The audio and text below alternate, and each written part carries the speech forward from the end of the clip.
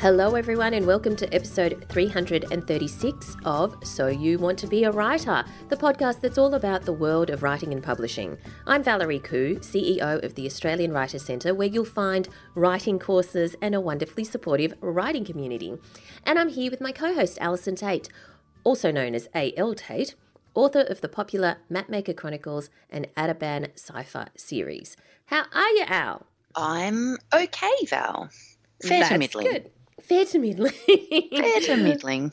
What's Probably new on in the our world? upside of fair to middling. Oh, Probably. well, that's good. I like that. Well, it's just, it's a week. The sun is shining. Yes. The birds are singing. Procrasti Pup is He's winning adorable. hearts and minds on Instagram. He's so cute. Oh, He my had goodness. his birthday and nearly broke Instagram with his little puppy photo. And then That's so I popped up a photo of him last week looking gorgeous in the autumn shades. And he was just, he loves it. What can I He say? needs Well, his I own love it. He doesn't Instagram actually account. know. Well, No, because then I'd lose Yes, that's right. traction on mine. He would be a bigger star than I am within the space of a week. I don't think I could cope with that kind of competition from my dog. I realised that was the case in my situation with my cat Rex when one day he walked across the keyboard and accidentally tweeted, and his tweet got more response than mine. I think that says just everything about anyone ever needs to say about, Twitter and the internet and what people are actually looking for out there on the internet. Don't you think? Yeah. Yeah. Anyway. Okay, so our pets are more popular than we are. Yeah, but whatever. We can live with it, right? At least it gives us something to do and something to talk about on social media. Like I always say to people, they're like, I don't know what to put on my Instagram. Have you got a pet? Put your pet on Instagram. Yes. Now, of course, your book is coming out in a couple of months. Very, very exciting, The Firestar. But you're already writing your next one with hashtag Write a Book with Al. Well, How's I am. that I'm going? back. It's this one's been a little bit interesting because generally speaking, I start a project, I work on it relentlessly, I finish a project. But this time around, I think it's been to do with, the fact that everyone's been at home in my house. That hasn't helped me. And, COVID and the world being in uproar. Yeah. I mean, there's a lot of reasons why, but it's really been not my usual kind of way of going about things. But anyway, I'm back and I've written probably, 3,000 or 4,000 words this week. So I'm feeling, a bit more sort of at home within the story. It's just taken me a really long time to find the thread this time. But anyway, I'm back. So if you've been looking for me, I'm back. Pardon? Are there many people writing a book with Al? Like, are people following along? There is a good core group there that I think, unfortunately I let them down by disappearing for a week or so. But I have returned and, my mighty troops, I'm back, waving my sword above my head, ready to take on. We shall never surrender and all that. I'm there, Braveheart. In case there are some new listeners, can you just give us a little quick summary of what hashtag Write a Book with Al is? Well, all Write a Book with Al is that Al sits down to write a book, and if you would also like to write a book, you may also like to sit down and write the book. And I post my word count, or lack thereof. Sometimes I'll just put up a photo of Procrasti Pup in an attempt to distract you from the fact that I had a 0 word count. But I post my word count on Facebook each day, and you may also post your word counts or tell us how you're going. It's kind of more about camaraderie than anything else. It's about sort of like getting together with a group of people who are also working on a project, a writing project. And, that's it. There's no pressure. There's no you must write, 1,500 words a day. There's none of that. It's just we're doing this. Do you want to join us? So, if you're looking for sort of accountability and tribemanship. I mean, I don't know how to describe camaraderie it. Is the right word. If you're just looking for friends to write with, come join us. Yeah. Yeah, just search for hashtag Write a Book with Al. But does it go? It's for on a certain... Alison Tate Writer. It's mostly on Facebook. Okay. Sometimes, on Twitter as well, but mostly this time on Facebook. Only because it allows people to comment underneath. Like it just keeps all of the sort of daily discussion together. I just find that Facebook is better for that. Sure. So I'm mostly doing it on Facebook, yeah. But does it go for a certain time period or is it interminable? No, it's just until I finish writing the book, which at the rate At the rate I'm going, could be a year. Usually it's about 6 to 8 weeks, because that's about how long it takes me to get a first draft together. But this one let's just say we're having a more relaxed pace this time around. Now, these kinds of things are really good, and there's also, like 30-day challenges and stuff like that. One thing that I've been doing, albeit not as daily as I should, but hey, that's okay. I'm not going to be too hard on myself. No. Is hashtag the 100-day project. Oh, yeah. And I believe that probably the rest of the world's around day 70 and I'm still probably on day 44 or something. But that's okay. You're still there. I'm still doing it.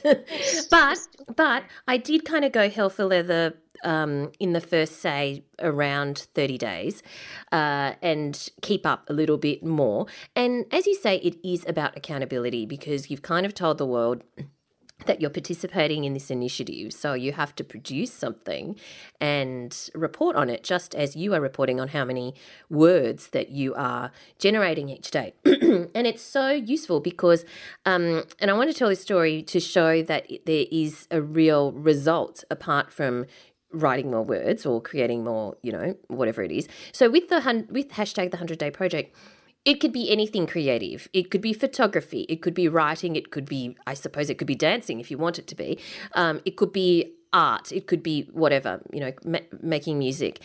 You can choose what you want to do for your 100-day project. So one of the things that I wanted to do was create artwork and designs. And so I made sure I did that on a real kind of daily basis, close to daily basis. And after about 30 days, I realized, wow, this is really useful, and you really do get into the momentum and swing of things. But more importantly, just as when you write enough words, you have a novel. After a certain period, I had enough for a portfolio, because one of my goals last year, and then I got waylaid by many other things, is I really wanted to have wallpaper, as in have my designs on wallpaper. Yeah. And so I realized after 30 days I have enough for a portfolio.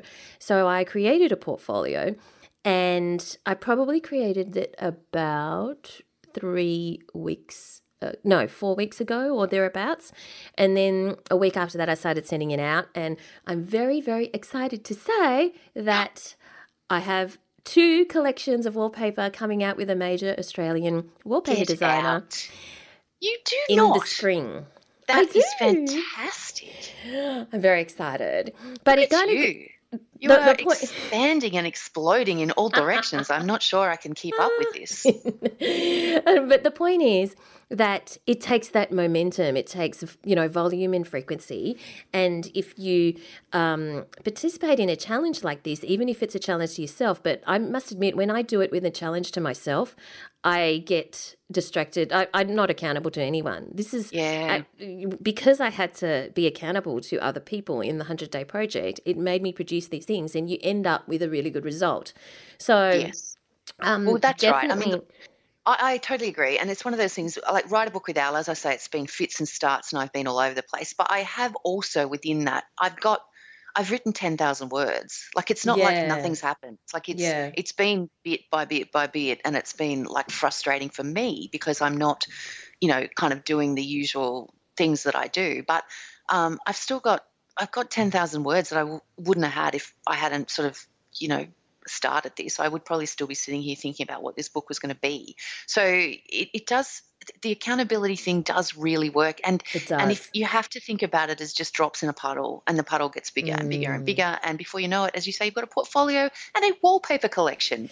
Like, what? Very exciting. Very exciting. Very exciting. Anyway, that's out in spring.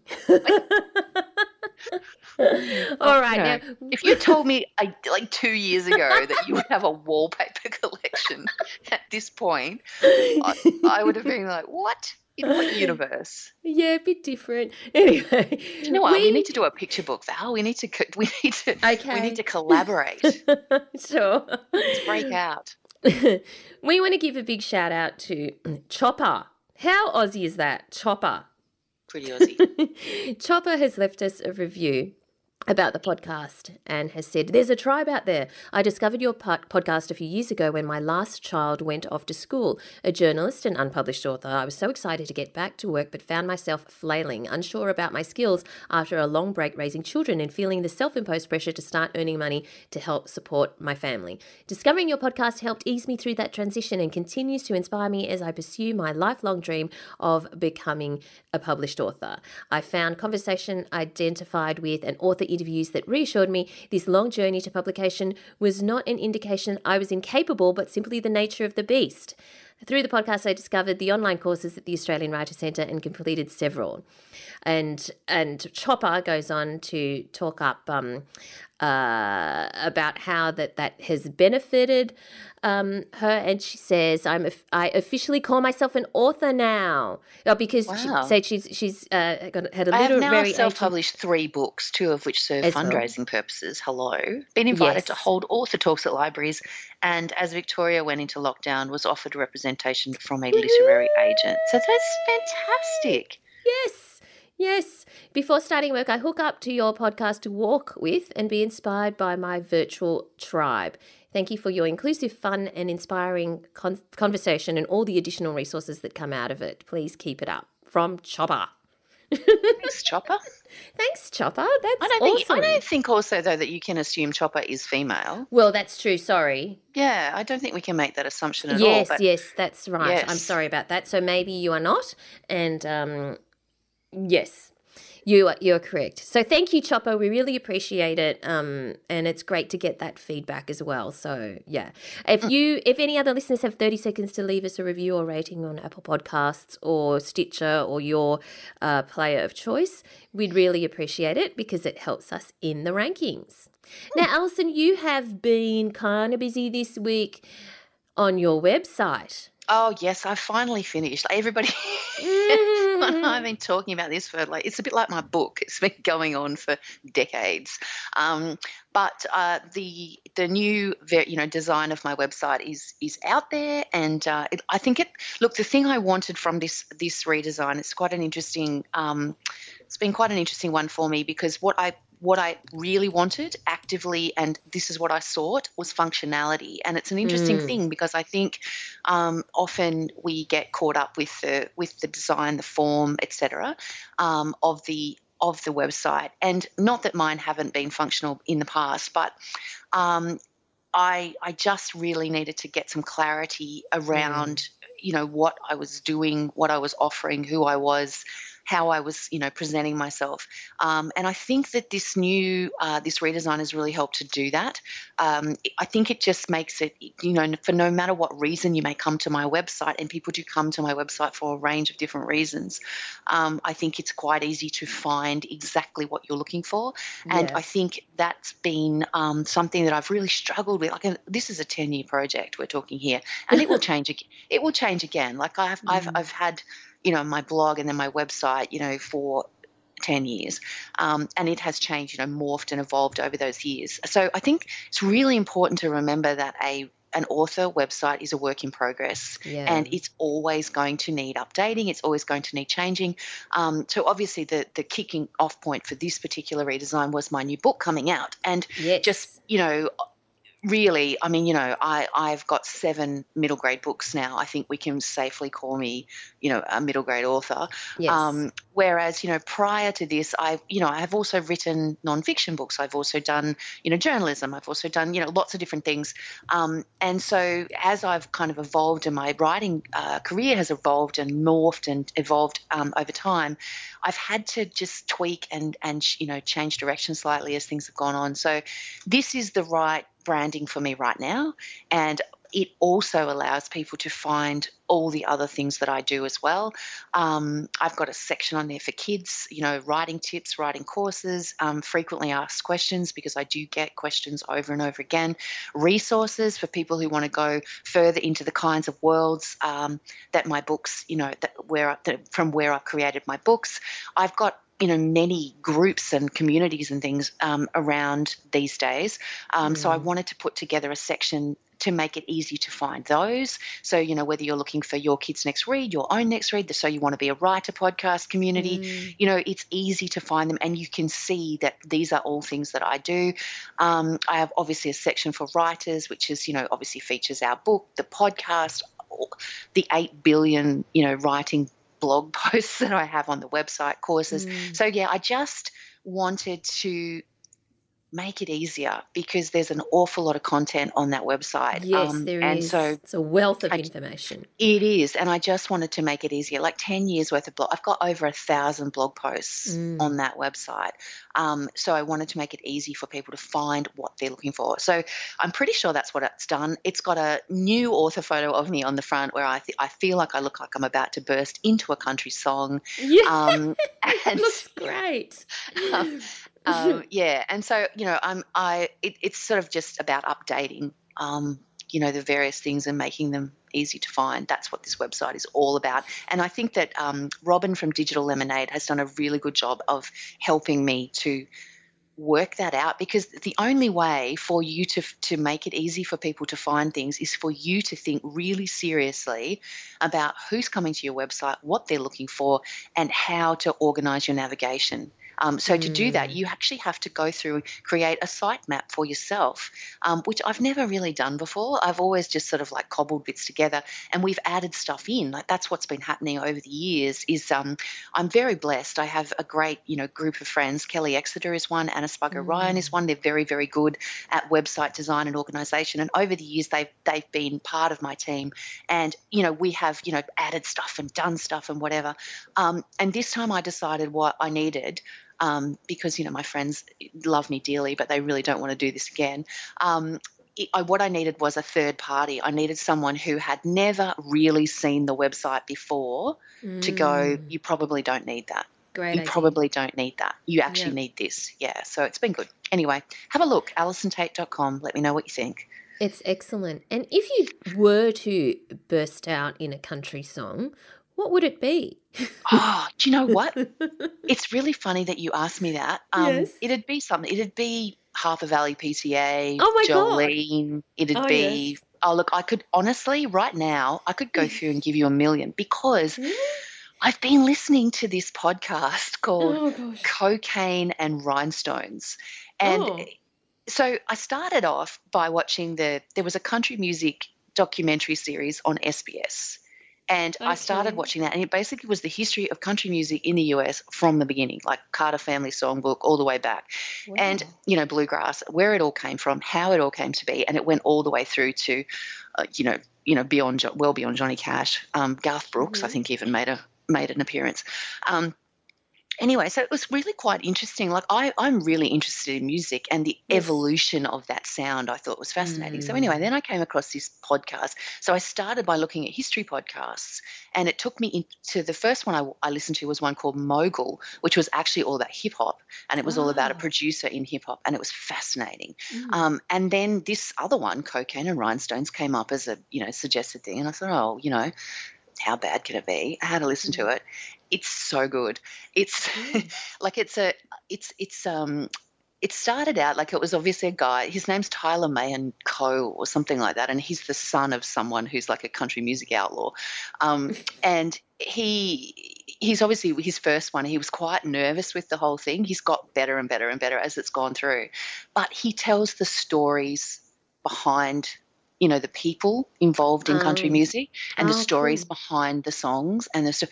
And it is so good. I have just enjoyed so much. Like, even if you're not interested in country music on any level, which to be honest, I never really have been before, you will enjoy this, because it's the stories behind it and the personalities involved in, various, aspects of country music, just fascinating. So as I've been walking Procrastipub over the last couple of weeks, I've just been binging country music. Wow. Podcasts. I know, random. Here I am. Can you hear the enthusiasm in Alison's voice? She is more than fair to middling, obviously, when it comes to this topic at the moment. Well, it's just Yeah, well, I'm just sort of, it's just interesting. I mean, songwriting has always interested me. And I think because I just find it, I think it's like magic, the way people put words and music together. And I think also having my son, who's just decided when he was 11 he would start writing songs and does, the way that works, because he will just literally sit there for an hour one morning and then come out and go, I've written a new song. Amazing. And will produce this thing. And I just like, how do you do that? And he goes, well, I just have it's a really interesting mix of poetry and, ideas and all sorts of things. So I've always been interested in it. So I'm looking for, but what really interests me is not the technical aspect of it, because there's some podcasts out there that are just like, and then they used a G chord and then and it's like, the stories behind why songs come about, that's what I love. And that's what this particular podcast does. Anyway, so Al's got a new obsession. Yeah, and clearly. It will probably turn up in a story somewhere. I don't know how, but it will. Oh my God. All right. Let's move on to, so I had a really great chat in our Creative Conversations series on Facebook Live with Annabelle Barker, who is an agent specialising in young adult and children's and picture book authors. Yeah. And you can check it out. We'll put the link in the show notes, but it's over, you can watch the video. It's an hour on the Australian Writers Centre blog. And it's really great to hear from Annabelle about different trends that are happening in the children's publishing industry, but also important things like how to pitch to an agent or publisher and some of the big no-nos. And, in terms of trends, one of the things she was saying was that across all ages, as in picture books and middle grade and YA, the growth of non-fiction titles. So there is an increasing demand and interest in non-fiction titles. And if you're wondering what I'm meaning by that, even like with picture books, like Leslie Gibbs' recent book Cicadas, that's an example of, well, it's kind of like has non-fiction and fiction in it, because there's a story, but there's also little insets or captions about cicadas, right?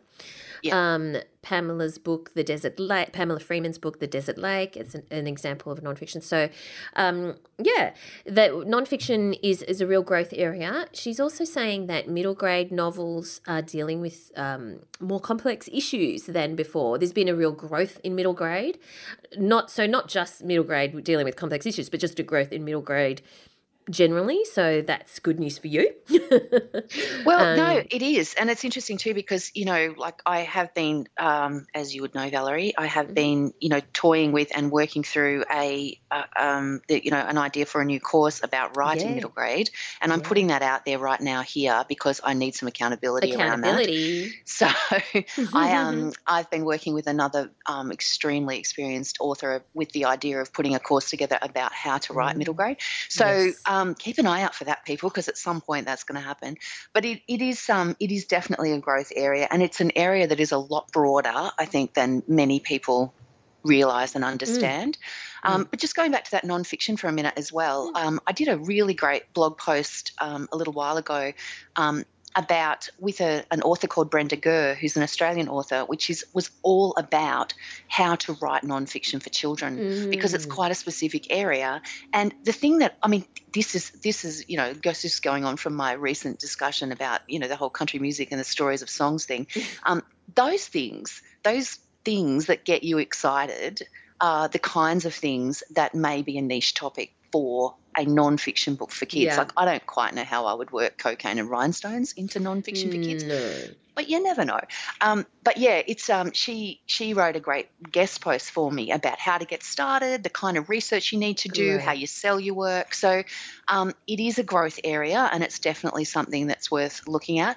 But I just think watching that conversation with Annabelle is valuable to anyone who is interested in working with an agent, whether it be, whether you're interested in children's and YA fiction or not, because it gives you an insight into it's a one-on-one conversation with an author, with an agent answering questions. It is information that you need to know about how to pitch, about why you would work with an agent, about all of those different things. And I watch it, because the more first-hand information that you can get in those sorts of areas, from an agent or whatever, the better for you. Yep. Definitely, definitely. So you can watch it yourself. We'll put the link in the show notes, and definitely give it a go because it's really some valuable insights from Annabelle Barker.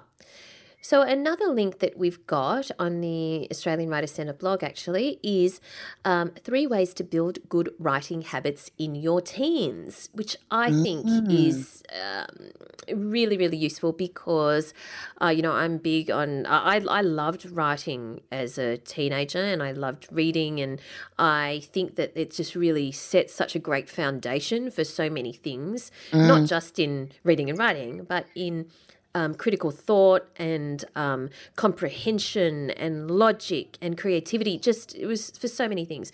So there's some advice from people who know. Pamela Freeman is one of them, and she encourages you obviously to encourage your teen to read widely, but that also comes not just in reading words on a page. She says reading widely can also come in the form of listening to audiobooks, reading ebooks rather than paperbacks, or even video games, well, some video games, with a strong narrative, because it's about story, right? It's not just about reading words on a page. It's about understanding a story structure and understanding where a story goes. So, you don't have to be limited with buying an actual book.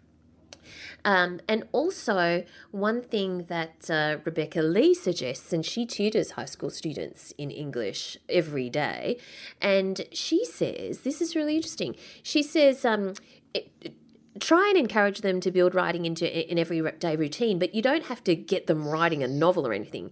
She says that students often tell her that they don't have anything to write about because they don't do anything interesting. So making them write something down helps them to be introspective and realise that they do have something to say. So she says also note down all the times and all the instances in the day that you write. It will be shorter clips of writing in the form of text messages even, and Instagram captions, that's writing, and Facebook posts, but it's writing nonetheless, she says. Get them to unpack that and string together a bunch of different posts until it becomes a bigger piece of writing. So, yeah, definitely check that out. I'll mention the third one, the other one, is to give thoughtful and useful feedback. She says that it's really important to frame your feedback if you're asked for feedback, that is. And Pamela says people often don't realise what is good about something. We're our own worst critics, but we also don't realise that we haven't put on the page what we thought we put on the page, and that's something not clear to the reader. Specific positive feedback could be saying that their description of a place is very evocative, or a piece of dialogue is hilarious, or a specific character is interesting and what makes you want to read more. That kind of feedback will help you demonstrate that you take their writing seriously. As opposed to saying, oh, that was great, darling. Be specific. And I think that's... It just makes me laugh because my youngest son, will show me all his bits and pieces, and he's hilarious, but has never met a capital letter that he liked. Like he will literally write an entire essay without a capital letter. Oh, I see. And his thinking on that is basically that he goes, I go, why are there no capitals in this? And he's like, well, you don't need them. You understand what I'm saying. He's too lazy to put a capital letter in. Anyway, so that's him. And then my oldest son shows me nothing unless it's been finished and marked and he got an A, in which case he's happy to show it to me. And it's very funny because he's people say to him, oh, you're so lucky. You've got, your mum's a writer at home. And I'm like, no. The pressure. Oh, pressure. Yeah, seriously. No, anyway. I don't mean pressure from you, but you know what I mean. He's obviously thinks he's got big shoes to fill or to live up to. Oh, no. He just thinks he doesn't need me, babe. It's all good. All right, so if you're interested in helping your teen learn how to write, there's this fantastic new Teenage Creative Writers program. It has literally just opened for bookings. There's already people streaming in. And it is a brilliant program specifically designed for high school students to develop their writing skills and complement their existing studies at school. So it is a 10-week program, but it is very doable. It's you don't have to commit massive amounts of time. You can commit as much time as you want, obviously, but your teen is personally mentored one-on-one by award-winning author of more than 40 books, Pamela Freeman. So places are limited. Go to writerscentre.com.au/teens to find out more. That's writerscentre.com.au/teens. Now, Al, very exciting. We have a competition this week. We have 3 copies of To the Lions by Holly Watt. Lions as in the animal that roars. To the Lions by Holly Watt. A journalist must follow the clues, no matter how far that takes her. Casey Benedict, star reporter at The Post, has infiltrated the lives and exposed the lies. Has infiltrated the lives and exposed the lies of countless politicians and power players. Tipped off by an overheard conversation at an exclusive London nightclub, she begins to investigate the apparent suicide of a wealthy young British man whose death has left his fiancée and family devastated. Casey's determined hunt for the truth will take her from the glitz of Saint-Tropez to the deserts of Libya and onto the very darkest corners of the human mind. Ooh, okay. Exactly. You're really good at that. I know, I've been practicing. If you would like your chance to win one of 3 copies, go to writerscentre.com.au/win. That's writerscentre.com.au/win. Now, Al, are you ready for the word of the week? I am a quiver. A quiver. Okay. That's it. We're done. Neologism. Neologism. That's Neologism. Neologism. I like this word because when I was watching Orphan Black, they kept referring to the Neolutionists or whatever. It was a word that, about the strange people in Orphan Black, which is a bit sci-fi. But neologism, this refers to a new word or phrase or the introduction of new words and phrases. So it comes from neo, new, and I think logos is Greek for words. So you might say these neologisms will only be popular for a few years and then I predict they will die out. Right. There you go. Okay. So that is the word of the week. This podcast is brought to you by the Australian Writers' Centre and our popular course, Creative Writing Stage 1. This course is the perfect way to unlock your creativity and explore the world of writing. You'll learn how to create memorable characters, believable dialogue and captivating plots, all in a supportive environment in this 5-week online course with your very own tutor giving you personal feedback each week. Here's what Astrid Schultz says. I'd always loved writing, but it had taken a bit of a backseat while I was working in film and pursuing my career. And I tried a few times to write a different story, but I usually would get stuck around 20 to 25,000 words. And I didn't know or have the tools to kind of continue with that process to see the manuscript through. So that's what really led me to looking at a course to push through to the end. So the first course that I signed up was for Creative Writing Stage 1. It was just a great starting point of acknowledging that this was something I wanted to take seriously. It was something that I was investing my time into. The things I found most useful about Creative Writing 1 was actually being in a classroom environment with other people who had the same desires and aspirations to be published as I did. So it also gave me a wonderful network. It was just this really wonderful time where, you set aside certain hours a week and you would go into this very supportive environment and learn about something that you're extremely passionate about. So you get to keep that community alive through the Facebook groups to support you through your writing career. I enrolled in several courses at the Australian Writers' Centre, and each one gave me some sort of knowledge or skill or advice that I didn't know about whatever the topic was, whether it was creative writing in general, how to write a novel, how to write history, mystery or magic. And it really kind of gave me this general understanding and base for going out into the world with my manuscripts and hoping to get published. I did envision myself being a published author ever since I was a young kid. I'm so excited to say that I am a published author. If you'd like to find out more, go to writerscentre.com.au/creative writing. All right, so Al, who is our writer in residence this week? Well, we have quite an exciting writer in residence this week. I did an interview all the way from Brooklyn with E. Lockhart, who is an international best-selling YA author. And we had a great old chat. It was, morning. I was drinking coffee, and I don't, maybe she was drinking wine. I have no idea because it was evening there. But it was really great. So I'm going to just read out the intro to her here, and then we'll get straight into it because, I didn't want to waste her time from Brooklyn. All right, are you ready? Sure. We're going live and local in my best radio voice. Go. Emily Lockhart is the author of 8 YA novels, including the best-selling We Were Liars and The Disreputable History of Frankie Landau Banks, a Michael L. Prince Award Honour Book, a finalist for the National Book Award, and recipient of the Sibbles Award for Best Young Adult Novel. She has a doctorate in English Literature from Columbia University and has taught composition, literature, and creative writing. Her books have been translated into 10 languages, and her new YA novel, Again, Again, is out now. Let's have a listen to Emily Lockhart. Welcome to the program, Emily Lockhart. It's very exciting to have you here. Now, before we get into your new novel, Again, Again, which is just out in Australia at the moment, let's go all the way back to the beginning. Can you tell me how your first novel came to be published? Well, I was a graduate student in English and comparative literature, and I was really unhappy. I had entered graduate school at the kind of peak of enthusiasm in that field for deconstruction and post-colonial theory. Oh.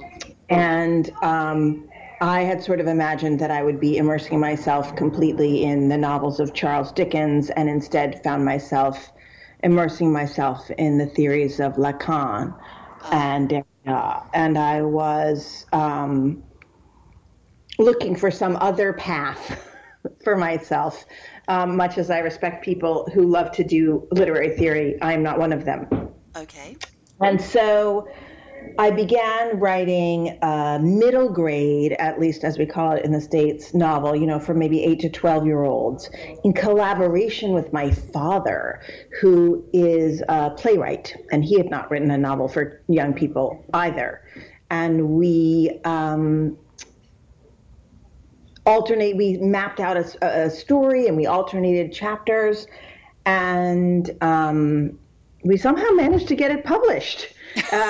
It was a very long road to find an agent, and another long road to get a project that I had wanted to write, that I'd written a proposal for, rejected. And finally, she sold this very oddball co-authored novel to an editor who I've now done 8 books with. Oh, wow.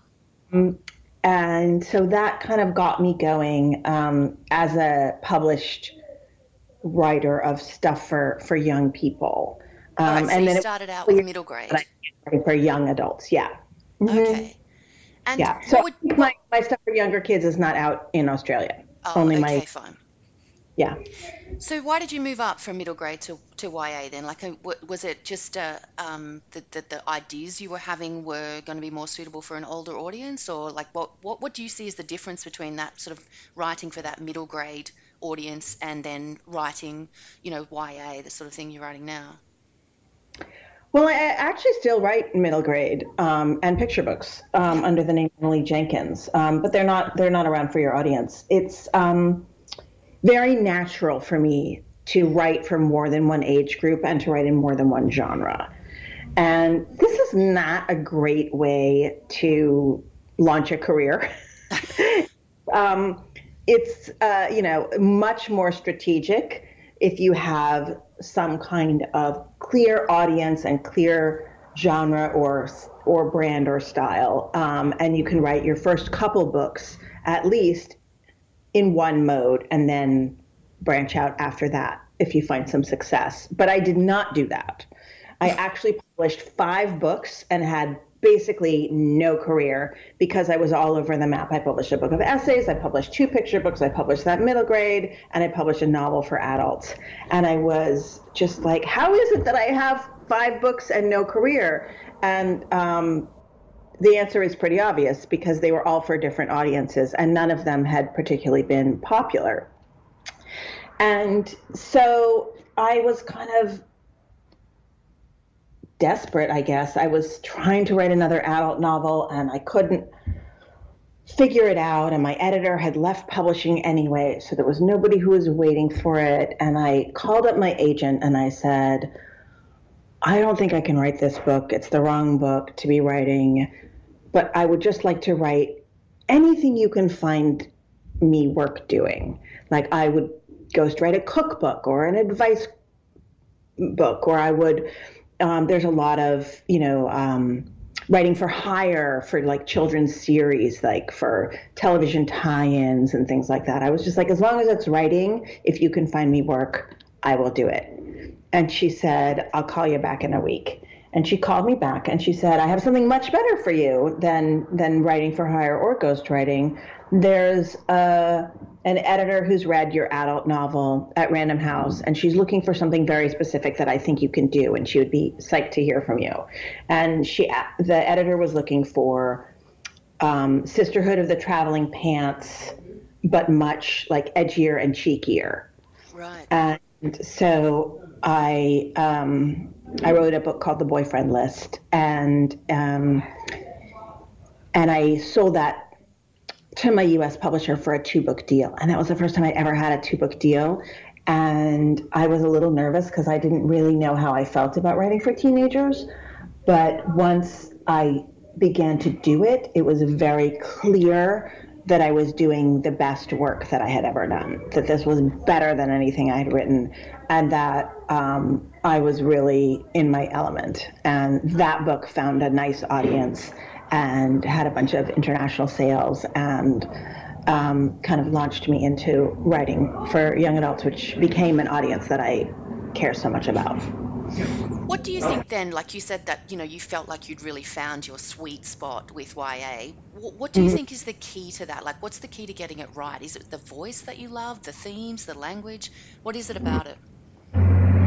Well, I do think that one of the things that's so amazing about writing teenage female identified characters is that, linguists know this. It's common that language changes start with young women, and that they are the early adopters of all kinds of slang and changes in usage that happen in language. And so I really love kind of creating an idiolect or a very specific vocabulary and mode of speech for the characters that I write. And that is something that is, not unique to teenage female characters, but specific to them.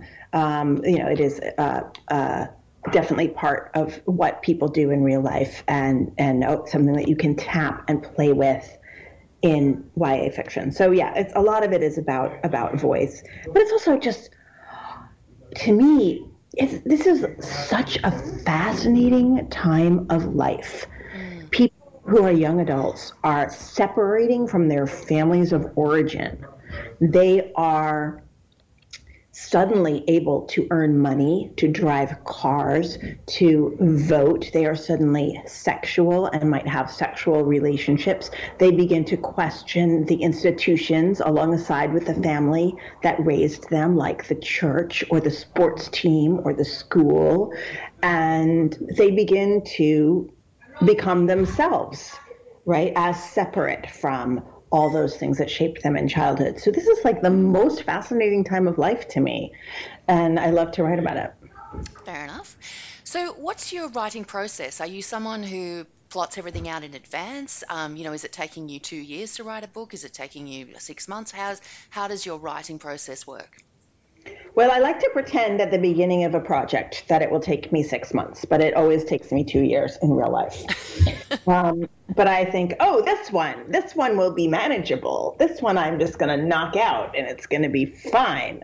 And that is one of the little tricks I use to get myself to write. I think that if you can convince yourself that a project is manageable, then you can sit down every day and work on it, right? If you say, oh my gosh, it's going to take me 2 years to write this crazy project that I'm totally overwhelmed by, right? Then you're going to go and watch television or do something else.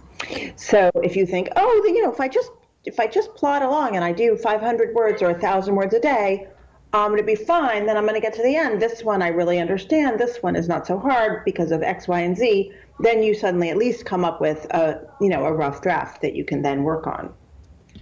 Right. I forgot the rest of your question. Just so you tell yourself it's going to take 6 months. That's a good motivator. What do you do next? Are you plotting the whole thing out in advance, or are you someone who comes up with a character and starts writing, or how does the next bit work? I usually come up with a bunch of themes or subjects or milieus or something that I think are interesting. And like with Again, for example, I knew that I was interested in trying to write about how hard it is to see somebody that you are romantically involved with. Maybe you're obsessed and crushing on someone, or maybe you're actually deeply involved. But either way, it's really hard to see that person accurately because you see them through the lenses of your fantasies, of your wounds, of your neuroses, of your issues and your baggage. And so I was thinking about how I could write about that, pretty universal experience of kind of misapprehending the desired object in a way that would feel true and fun and also be romantic. So I knew that was a theme of mine. And at the same time, I just kind of felt that all these art exhibits that I'd been like saving pamphlets from somehow went together with this. I didn't know why or how it was going to go together. And it ended up that these art exhibits become a big part of the heroine's kind of emerging consciousness and understanding of identity and self and creativity that she's struggling with as she goes on the journey of the novel. So I knew that those two things went together, but it was like a collage. Like I didn't know how they were, you know what I mean? I put them together and I started chopping them up into bits, but I didn't know how they were going to start to relate to each other until I began actually writing. Okay, so let's talk about Again, because I haven't quite finished it yet, so I can't talk about the ending, which is probably not a bad idea. But Get ready. No, I've been reading it, and I'm reading it. Obviously, you always read as a writer, and I'm reading it, and the whole time I'm thinking to myself, how is she keeping all of this straight? Because of course, here you are, playing with structure and character and narrative, and there's a lot of different things going on. And as you talk about the journey, Adelaide is the main character, you're talking about her journey through the book. Well, she has, several. I was actually describing it to my family at dinner last night, saying I was interviewing this morning, and my youngest son, who's 13, is like, so is it a choose your own adventure book? And I'm like, not quite. But there is that sense of it. So, how did you maybe tell us a little bit about that, structure and how you managed that as far as the writing of the book went? Well, I do not recommend writing your books this way, No. but if what I did was, I work in Scrivener, and I wonder if people, you've done so many interviews on your podcast, if other people have talked about the Scrivener software. Yeah, we have a lot of fans of Scrivener. There's a big Scrivener community, yep. Yeah. So, and if you haven't tried it, there's a free trial for a month. So you can have a go and really get to know the program and see if it works for you without any financial investment. So Scrivener lets you see your work from kind of a bird's eye view. That's one of its many functions, so that you can kind of see the big chunks of your plot and maybe your subplot, and you can color code things, but then you can also move them around as if you were moving index cards on a table, and you're actually moving the whole chunks of your novel around. So I now write all my books in Scrivener, at least for several drafts. And that really allows me to write a book like Again, which takes place in multiple universes, or a book like Genuine Fraud, which is structured backwards, that I don't think I could write without this software, because I can really see the architecture of my plot in a way that I never could using a typical word processing program. Yeah. Okay, that makes sense. With Again, I actually thought that the structure of the book was going to be 5, I think actually originally it was 6 interlocked, 6 stories of Adelaide's summer. So Adelaide has this summer. She becomes completely obsessed with this boy named Jack. She's mourning this big family tragedy that's happened with regard to her younger brother that she feels very angry and precarious about. And she's living on the campus of this boarding school that's mostly empty. And so there's a lot of time to get super obsessed with this one boy that she's interested in. And I imagined that the best plan for this book was to write 6 basically short stories about this summer, each of which went from the beginning of the summer to the end, beginning of the summer to the end, beginning of the summer to the end. And this turned out, so I wrote all these different versions, and there were certain key events that happened in each story. For example, Adelaide meets Jack at the dog run where she is walking I think 5 dogs for people who are on vacation. And she re-encounters him at a party, and the things that happen in the party might go differently from story to story, and et cetera, right? And there's another point where he picks her up when she's walking on the street in the rain at night, and he picks her up in this car. And other things were different from story to story, and the way that each of those scenes went down was different from story to story, but it was still the same party, the same meeting, the same car pickup. This was a terrible book. It was so boring. It was interesting to me as I was writing it because it was basically a formal exercise, but a formal exercise is not a novel. And there's a moment when you have to be like, oh, I have done an interesting formal exercise and nobody will want to read this. Is that a bad moment? Yeah, it was a bummer. Yeah. It was no fun. I have this wonderful editor, and she, most editors, at least in the States, write a letter. So they read your manuscript, the draft that you've decided to turn into them, and they write usually a very long letter telling you everything that's wrong with it and what they liked, making suggestions for revision. But my editor, Beverly Horowitz, with whom I have worked for many years now, does not do this. She calls you up and has you come in, and she feeds you some baked goods in her office. That sounds nice. Gives you like a fancy coffee. And usually my agent comes too, just in case things really go south. My agent is there to make sure that she knows what's happening. And then Beverly talks to me for 2 hours. But she says things like, well, Emily, it's moving really slow. Oh, right. What are you going to do there? And then I'm just like, oh. She's like, yeah, there's a lot of repetition. And I'm like, and then she just that's all she said. And then she just leaves it hanging. And it's up to me to be like, oh, okay, I see that is now true. And what am I going to do to fix it? It's on me to fix it. Do you know what I mean? Yeah. She'll say, oh, I love the character. Oh, I'm really interested in the theme. But this is just, what are we going to do about this? And it's me who has to figure it out, and I go home and I fuss and fume and have a lot of internal drama. And then eventually, in the case of Again, I was like, oh, this is a story that takes place in multiple universes, and it needs to be structured like a novel. And that means it needs to, create mystery, create curiosity in the reader, create emotional investment in the reader, and rise to a climactic moment and have a twist where you think something surprises you, and all of that.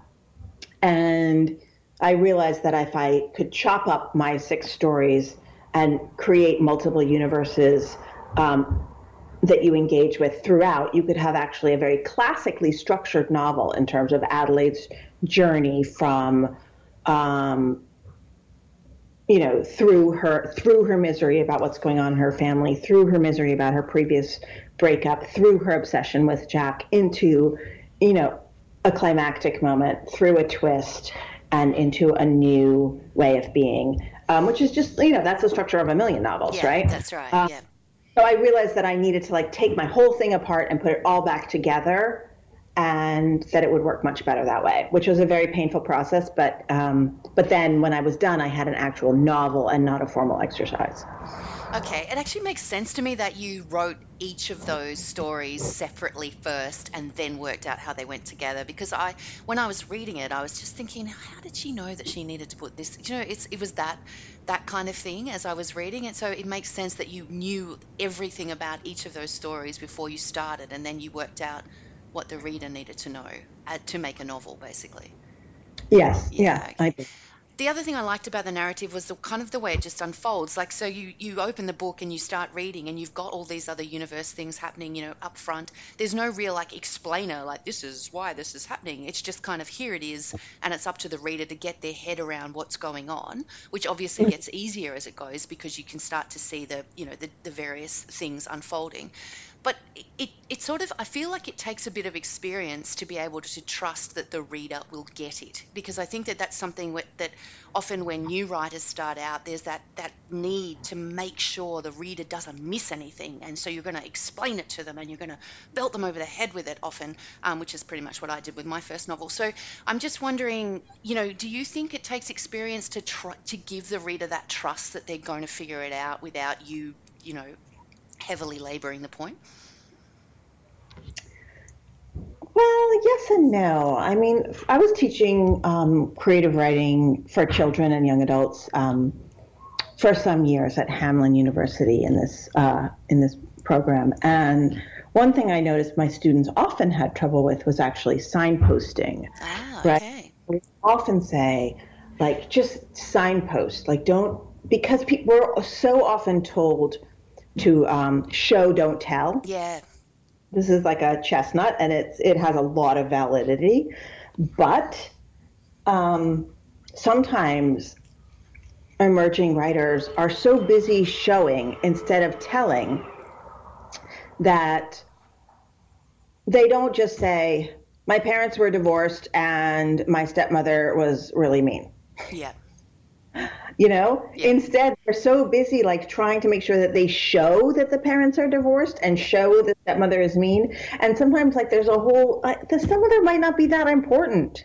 Yeah. Honestly, it might be in the way background and just a minor irritant. And if you have to spend a whole lot of pages at the start of your novel showing A, that there's a divorce, and B, that the stepmother is, or whatever, you can just weigh your exposition down when you can get through that stuff in 2 sentences. Yeah. Okay. You know what I mean? So sometimes you just want to lay it out so that people can then go forward into the meat of the story, right? And so that the effort that it takes to show, not tell, sometimes is really hobbling, or that's not the metaphor I want. I don't like that metaphor, but is constricting or not useful for the writer. And so in this book I wrote a couple of years ago called We Were Liars, the opening of the book is this is our family. We're like this, and then we're also like this, and this is our issue, and we're like this. So, all right, are you ready for our family? Come on in. This is what's going on. Yeah. Yep. So that exposition is just laid out on page 1 from the very beginning of the novel, because if I was trying to show every detail that was laid out in that single page, I would have taken me 30 pages of boring stuff that nobody wants to read, because it's we don't need to know all that. We just need to know the facts so we can get into the real story. So again starts with, I can't remember what the exact first line is, but I think it says this story takes place in multiple universes, but mostly in 2. Yeah. Right? So it's saying, here you go. This is the thing that you are going to be dealing with. And yes, it is challenging to then sort out your multiple universes and get oriented and understand what you're reading. But I don't think there's anything wrong with saying to your reader, here's a signpost so that you know where you are. Okay. Because so you can relax and enjoy the book then. You know? Let's talk about We Were Liars, because of course that one, you've had a lot of bestsellers and award winners. That one came out in 2014, and it was one of those books that was everywhere. It was big. I think my son, who's now 16, has it on the shelf as we speak. What do you think it was about that book that struck such a chord?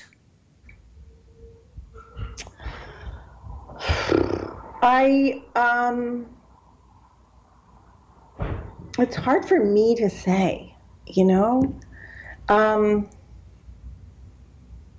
I'm very fond of that book, but I don't know that it's better than Genuine Fraud or better than We Were Liars or better than The Boyfriend List. Yeah.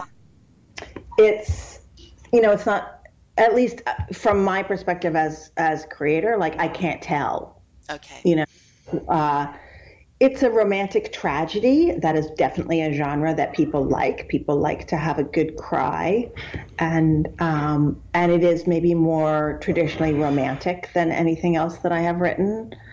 But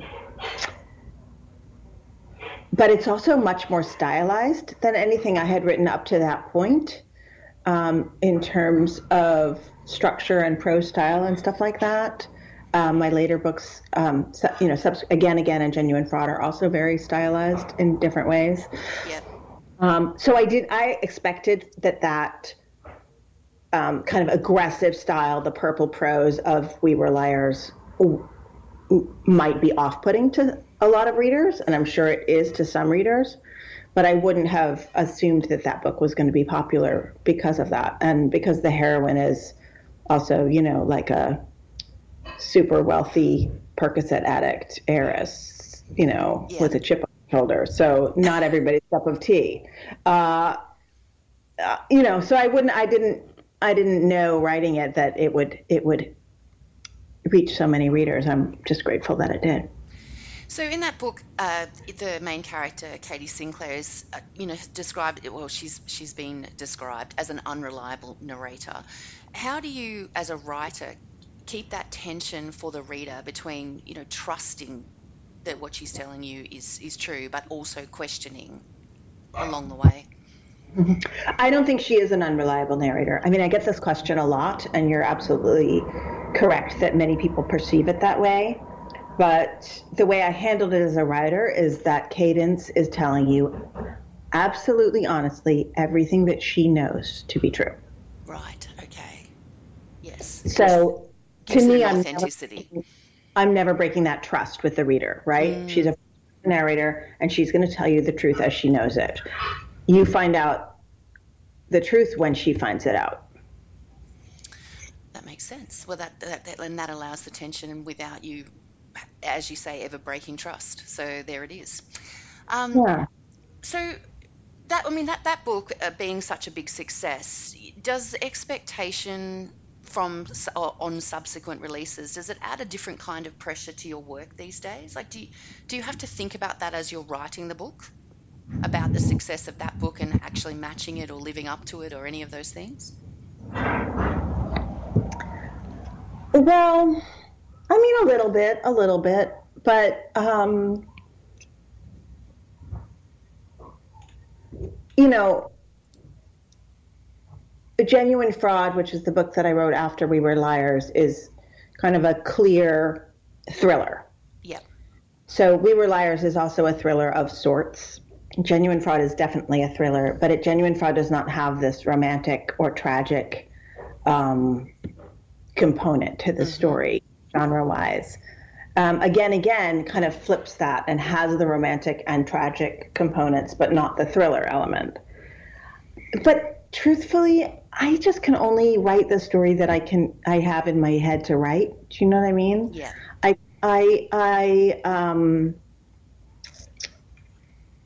I'm lucky enough to stay employed, and the success of We Were Liars definitely helps me stay employed, and means that I can pay my mortgage and stuff. All the good stuff. But I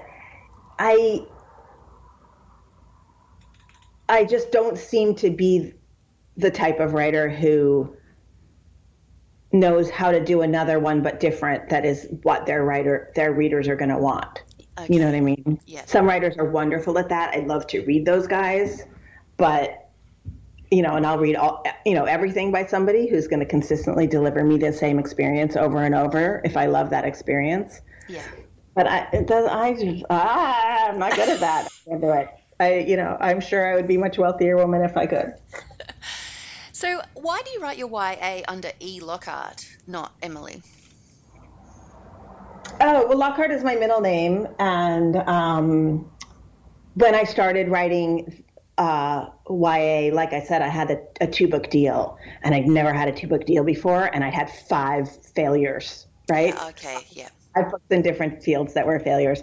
So I was just like, let's put my middle name on this and give it a chance. It's for a different audience than I've written for before, and let me get a fresh start.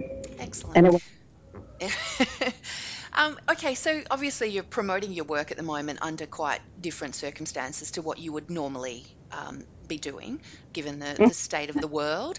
How are you? What sorts of things are you doing to promote the new book that you perhaps wouldn't have been doing, had we not been in lockdown and various other things?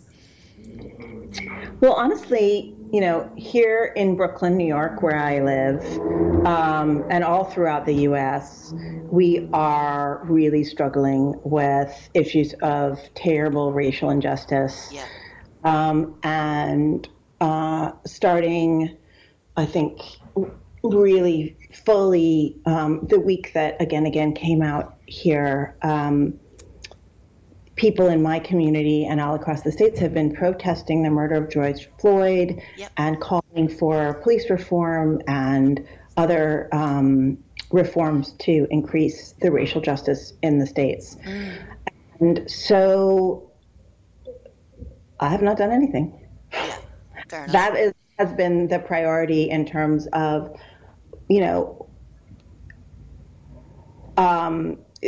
stuff that I might have been doing on social media, the Instagram lives and stuff like that. I mean, I still had to answer a bunch of blog questions and, the usual kinds of things that you would do in any situation.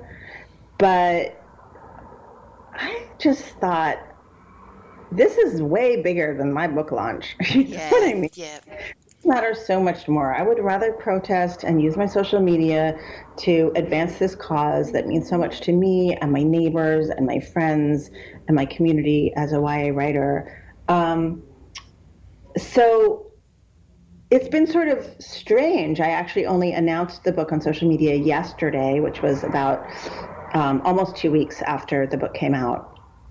And I'm not doing a whole lot. I'm just going to trust that the book will find its readers, and that, if that's a slower thing than it might have been otherwise, that's okay. Yeah. Because I would rather have the world be changing in the ways that I hope it is than hit the bestseller list. Fair enough. And, we all have our fingers crossed, and we're with you on that, basically.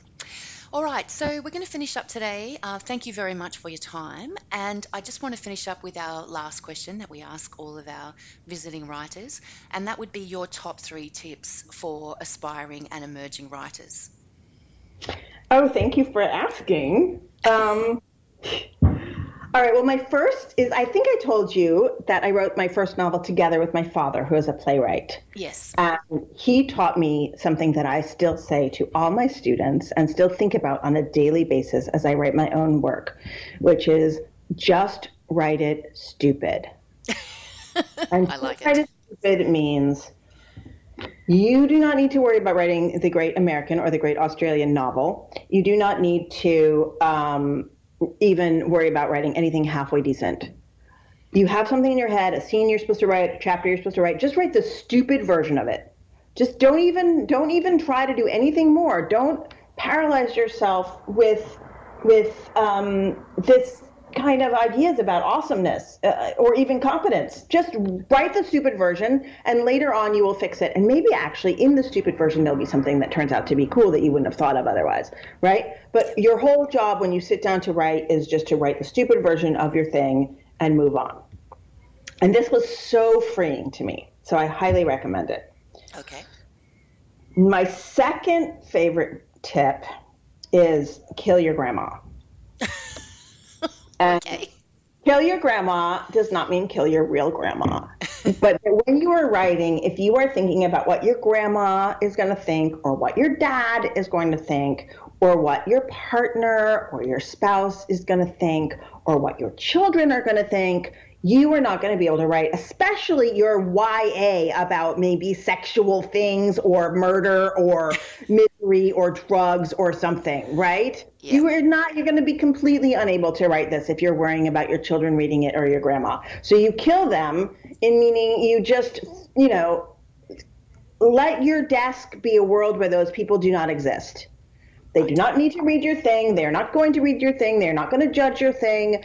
Nobody is seeing your thing that you care about. And truthfully, my grandma never read a single book of mine ever. She was just very happy to see my name on the cover of the book. She did not need to read it. I told her she did not need to read it, and everything was fine. So this can actually happen in real life without murdering your grandma. But you really cannot write your full self if in your head all those people that you care about are judging your sensitive, weird thoughts.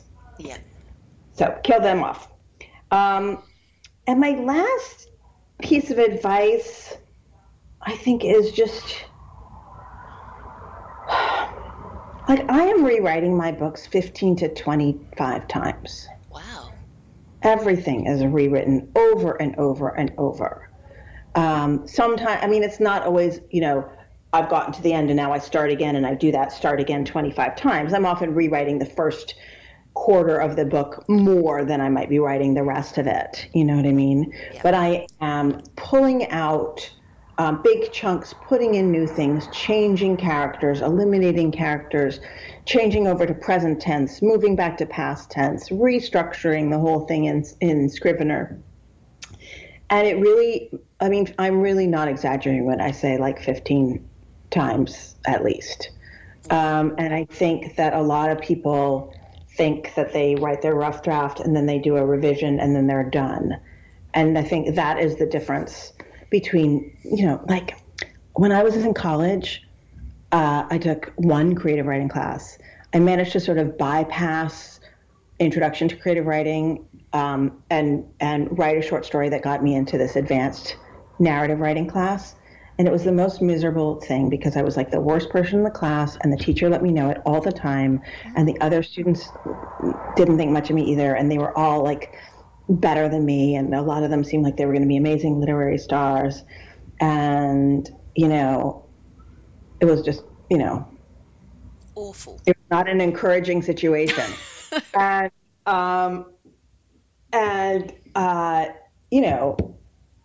45 books later, here I am. Yeah. Right? Yeah. And the difference between me and those people was absolutely not raw talent, because they clearly, at least as, college juniors, had a lot more raw talent than I did, a lot more style, a lot more insight, a lot more command of fictional conventions and techniques, and a lot more to say, and just a lot more of whatever that is. That ineffable something. The difference between me and them is that my books are finished, that I wrote my whole book and I rewrote it 15 times, and then I rewrote it again for the editor maybe another 6 times.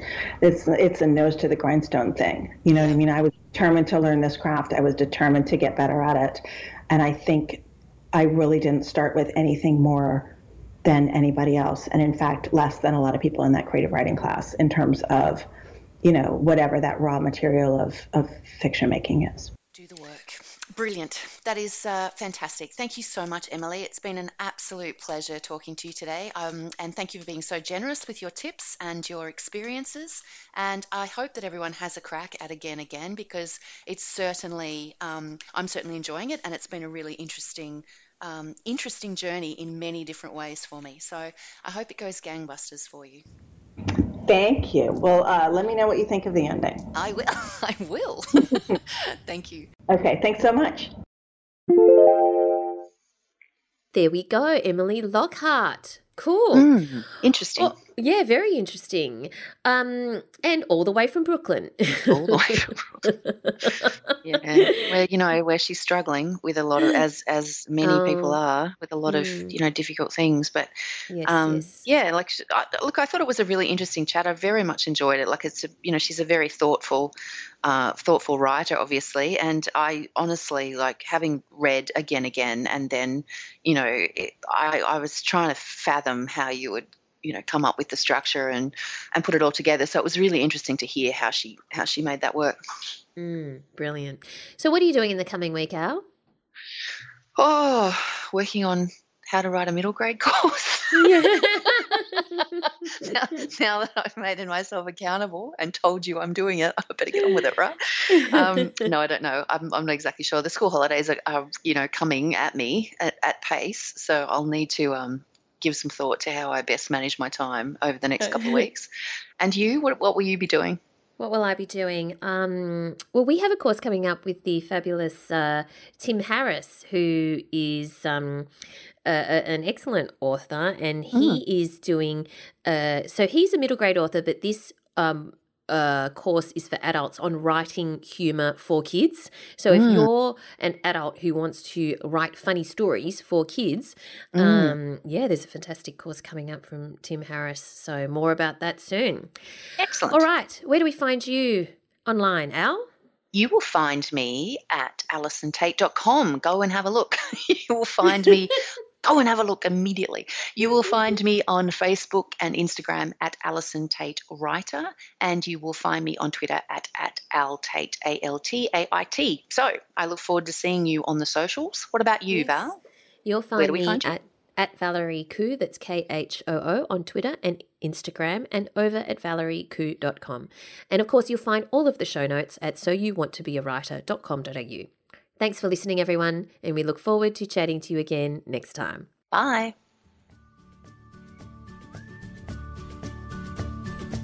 Thanks for listening to So You Want to Be a Writer. You'll find the show notes at writerscentre.com.au/podcast, or sign up for our awesome and often hilarious weekly newsletter at writerscentre.com.au/news, where you'll find writing resources, giveaways, competitions, and much more.